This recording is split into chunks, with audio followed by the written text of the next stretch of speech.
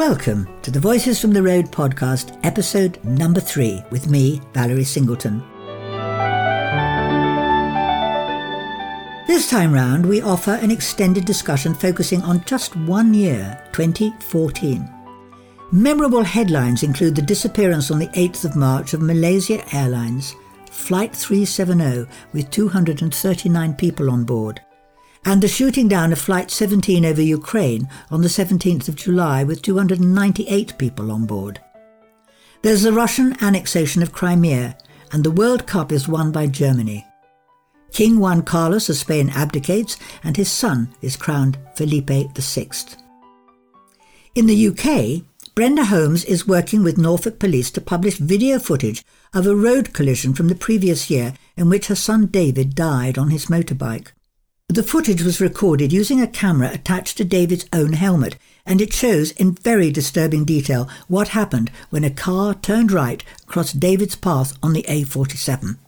No one could have anticipated the impact of the video, which was viewed millions of times on social media all over the world. Here now to reflect on David's story and why the decision was made to publish the video are David's mother Brenda and 2 retired Norfolk police officers. My name's Chris Spinks. I'm a former Chief Inspector from Norfolk and Suffolk Roads Policing, and I was one of the people involved in David's story. I'm Brenda Holmes. I'm David's mum. I'm Charlie Sands. I was the investigating officer into David's road collision. We haven't sat round a table and spoke for 8 years or more, so this is the first time that we've got together since we were involved in that. And it's important, I think, that we remind everybody of what happened, and certainly the part that Brenda had to play in bringing this whole campaign to light. David Holmes was riding his motorcycle back from Kings Lynn towards Norwich, and he had a helmet camera on, and that camera recorded the collision that he was tragically involved in, which ultimately took his life. David was action man, really. He was always busy. He packed 100 years of living into his 38 years. He was never still for a minute. He was generous, he was kind, and his generosity wasn't only in terms of money, but his time and his thoughtfulness. He was good to everybody. He cared about the environment. He cared about everything. And he bought the helmet cam when he returned from working in Antarctica in February 2013, just 3 months before he died, to record what he saw going on the roads. He was on the road quite a bit, not only on his motorbike, but also in terms of his job. And he wanted to use that for driver education. Chris and his team gave us the opportunity to use that camera for the greater good, really. They initially asked if they could use it for training, and we readily agreed, both myself, my husband and my daughter. We all agreed that that would be what David wanted. So there was no hesitation. That was what happened, and we've never regretted it. When that went on to develop into David's story, having watched all the hours and hours recording on the DVDs from his helmet cam, I think there were 40 hours, I was told, Chris came up with this idea for road safety. I felt, well, my husband did too, that if we could prevent this accident happening to one more person, to save one person's life, it would be worth it. And it's not only about the person who's lost their life or had their life changed by injuries, it's also about the family, because the year following his death was absolutely horrendous. There are things to deal with like court cases, inquests, post-mortems, not in any particular order, of course, and none of them are geared to a grieving family. For example, it was 2.5 weeks before I could visit David in the funeral home. All you want to do as a mum is visit your child. Even knowing they're dead and not coming back, that's all you want to do. And that wasn't possible. We were eventually permitted to see him in the mortuary after his post-mortem, but that was quite some time after he died, because We weren't allowed to see him due to the possible contamination of evidence. Even through glass, we weren't permitted. I just felt that was so cruel. It didn't only happen to me, it happens to everybody in that situation, and it needs to be changed. The inquest couldn't happen until after the court case. The court case was put back umpteen times. Everything was weighted to the defendant and their team. In fact, we turned up to court one day to find that the hearing had been postponed and nobody even bothered to tell us. That's how wicked this system is. And I want it changed. It's not only about David's death, this is about everybody that could potentially be faced with this situation. The story became a lot bigger than I initially imagined. My husband has never watched the video. He could never bring himself to, and it wasn't too long before he didn't want anything more to do with it. But he didn't stop me, fortunately. And he feels even now, approaching 9 years since David's death, that it's time we let it drop. But I don't believe that. I think we need to keep on with this. As long as people are interested, we need to make it work, because road deaths haven't changed. It's still the same. And only this week I heard about a young lad in the same county, in Norfolk, who lost his life in a road crash, and his mother spoke on the television, and I know exactly what that poor woman is going through, what the whole family is going through. Have we prevented any deaths? Never know. But if the possibility is there, it's still worth doing. The way that we kind of kicked off how this was going to happen, it was obvious that the key to this being something different was not only having Brenda and the family's blessing to do it, but also having Brenda as part of it. And Charlie was the investigating officer, and she'd had a bit to do with obviously with the family as part of that role. So I then said to her, right, Charlie, this is a bit of an awkward and an unusual request, but can you go and speak to Brenda and see what she thinks about this as an idea? So Charlie went round to see her. I did, and as Chris said, it was probably one of the most unusual situations I'd ever found myself in as a family liaison officer. And I remember the day of the collision and going to the scene and seeing the green light on the helmet camera, and that sort of stark realisation that we would have footage of the collision and that it was going to lead to just something that just went huge in relation to road safety. It not only initially helped from an investigation point of view, but when the thought of the road safety campaign came about, and Chris had mentioned to me about it, and I think by that time I'd got a fairly good relationship with Brenda. We kind of saw eye to eye on a lot of things, and I was really nervous about asking Brenda about using the video footage for the campaign, but was absolutely bowled over by her huge amount of enthusiasm, bearing in mind she was still going through an incredibly difficult grieving period with her family and friends, and it was just incredible, the support we got from Brenda. And I am not ashamed to say that I cried quite a lot with Brenda during the whole process, because it was just a very emotive time for all of those involved, and something in my career I never had experienced, and certainly will never experience again. But it still resonates with me even now when I see motorcyclists on the road, when I drive past that spot, which I do regularly. I always think of Brenda, and I always think just how fabulous she was in supporting Norfolk Constabulary with getting this road safety message out. And I've not met anybody in my career when I've spoken about things I've done that has never heard of David's story or seen it. Not just police officers and work colleagues, but friends who ride motorcycles. They've all seen it. So the impact has been massive, and it absolutely wouldn't have been possible without Brenda's involvement. So Chris, when you came to see me, you had our support. We all agreed as a family that it was a good thing to do. But social media had never been used like that before, and I don't suppose you'd ever had recordings to use like this before.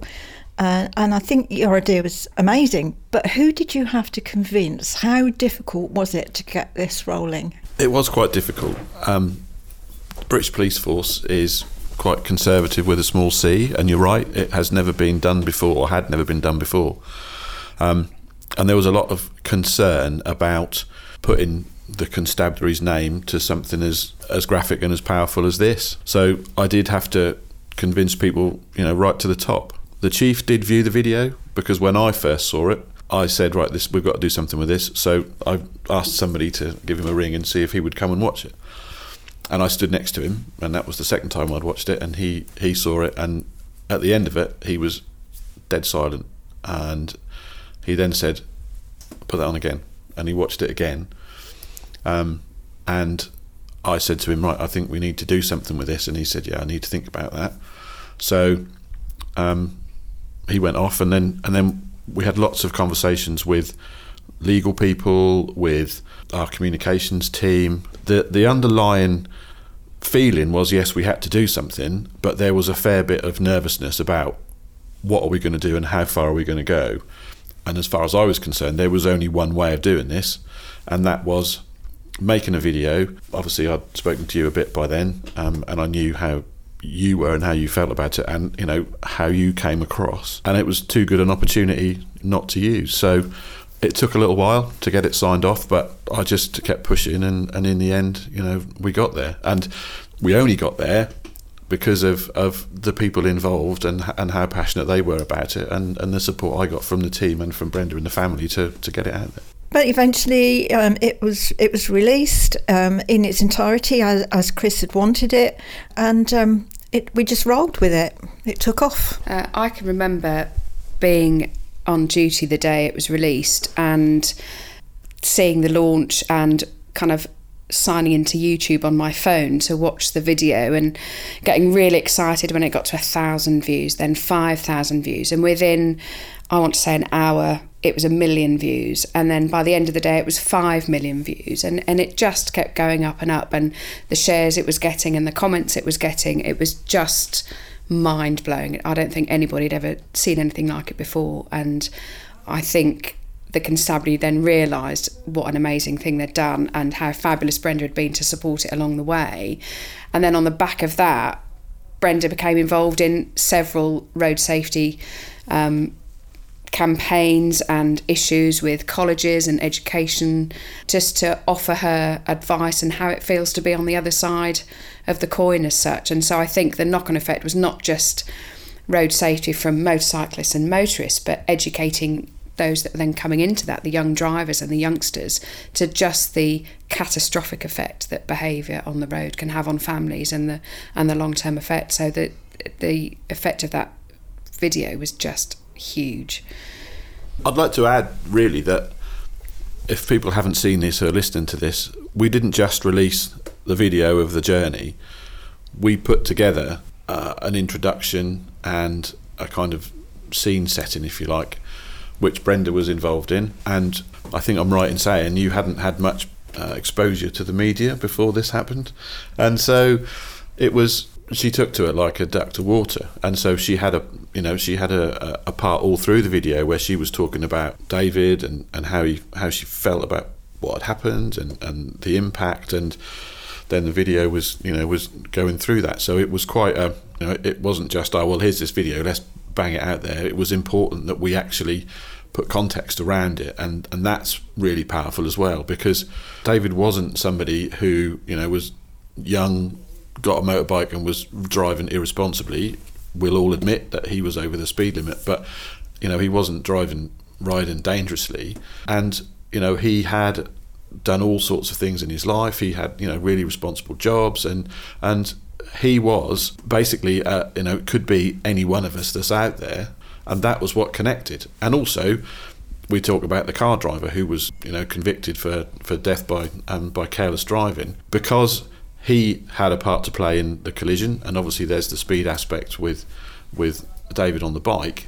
This video was able to connect with not only car drivers but also motorcyclists, which made it even more of a rounded campaign. And the conversations going on after it had been released were, some people were saying, oh, well, it was down to the motorbike, oh, it was down to the car. And I went out and said, look, everyone's missing the point. Who's blaming one or the other? What we're trying to say is, look, this happens, and this could happen to any one of you, whether you're to blame or not. And if you're in a car or riding a bike, you all have a responsibility to other people that are on the road. Chris, do you remember we'd already spoken to Brenda about releasing the video, and then we felt we needed to speak to the driver of the car. Can you recall what their reaction was as a family? Yeah, I felt it was only right that we notified the family of the car driver, who, you know, survived, what we were going to do, and also offer them an opportunity to be involved, because, you know, there's always two sides to every story, but they refused point blank to be involved. That was their prerogative. At the time, I was a little bit annoyed because I felt that we were missing, you know, that piece of the jigsaw. But if now, when I look back on it, I'm actually pleased that we didn't dilute the part that the Holmes family had in it, and actually by not having other involvement, it meant that we could concentrate solely on that aspect, which was the, you know, how it had affected. And because Brenda comes along across so well on, you know, in the media and interviews and everything, I think it made it even more powerful. When this all kicked off, my phone did start ringing, but that was really only the local newspapers. But what astounded me was that I was contacted mostly by email by people from Israel, from New Zealand, from far-flung countries that I've never even thought about visiting, who wanted to use the video for mostly educational purposes. And everything came through the press office at Norfolk Constabulary, which saved me from an awful lot of phone ringing, really. And I must say they were fabulous. And I was happy to participate in whatever I could to help. It was mostly phone interviews from the foreign countries. I did radio interviews, and we had the news crew come a few times to our house, but really most of it was done through the press office. I've still got this image of when we did the launch, and we had all of the, you know, the press were there, TV were there, newspapers, radio, and sitting with Brenda on this table in the conference room at the police headquarters. And, you know, you see on the TV when there's politicians with all those microphones in front of them. Well, we had exactly that. Brenda wasn't fazed at all. It just, she's focused, and this is what she wants to deliver, and none of the other stuff is going to get in the way. I was, you know, I'd done some media stuff before, but nothing like this. And I was sitting there looking at this forest of microphones, thinking, oh my God, what am I doing here? Brenda she was just, you know, delivering the message and getting it across. And Brenda was an absolute inspiration to me. You know, I was coming to the end of my career. I'd done sort of 25 years at that point, and I'd never met anyone like Brenda, and still haven't. And that's why I feel it's a massive privilege for me to have been involved in this campaign. One of the aspects that hasn't really come out about David's story was the bane of social media, which is the negative attitude that people have. For some reason, they feel that it's okay to voice their inappropriate opinions about what people have done on social media, and this was no exception. You know, we had a lot of comments from people saying, you know, it was his fault, it was, you know, he shouldn't have been riding like that, and those were the people that I tried to point out that they were totally missing the point of the whole campaign. But certainly for Brenda, that must have been really difficult to see that. I learned to ignore it. Everyone's entitled to their opinion. Not everyone's going to like what we did, but of course these people with their negative attitudes are the ones that we needed to get at. The ones that did upset me initially were those that said David deserved it, he was speeding. Nobody deserves to lose their life, whatever they've done. So I think in conclusion, we can say that the David story was just an absolute monumental success worldwide, something that none of us had actually envisaged. So I put the question to you both: if we were ever in that situation again, would we do it again? Absolutely, in a heartbeat, no doubt whatsoever. No, I wouldn't want any changes. It all worked out far better than I could have imagined. And that positivity from Brenda just then sums it up for me. I can still see and hear her saying to me, you know, time and time again in the time we were working together, if I can just prevent one family going through what our family's been through, then this will be a success. The tragedy for me, apart from the obvious, is that we can never know which people, you know, this saved, which people got home that night that wouldn't have done had their behaviour not been modified by watching Brenda and watching the video. We just have to accept from anecdotes and talking to people that there were a hell of a lot of people who that resonated with and who modified their driver behaviour, and that's the best that you can hope for with any road safety campaign. David would be over the moon with the outcome, and I'm sure he's up there looking down, and he's seen the video, I'm sure, a million times, and I think he would be more than happy than to leave that as his legacy. And also he would be incredibly proud of you, absolutely. As we are, and as I said, privileged to have been involved with you. It wasn't just me, it wasn't only me, it was we wanted to prevent another death. That was the very brave Brenda Holmes with Chris Binks and Charlie Sands reflecting on the release of David's story in 2014 and the impact that it made across the world. And that brings us to the end of the latest episode in the Voices from the Road podcast. I'll be back next time with another selection from our podcast archive, but for now, from me, Valerie Singleton, it's goodbye.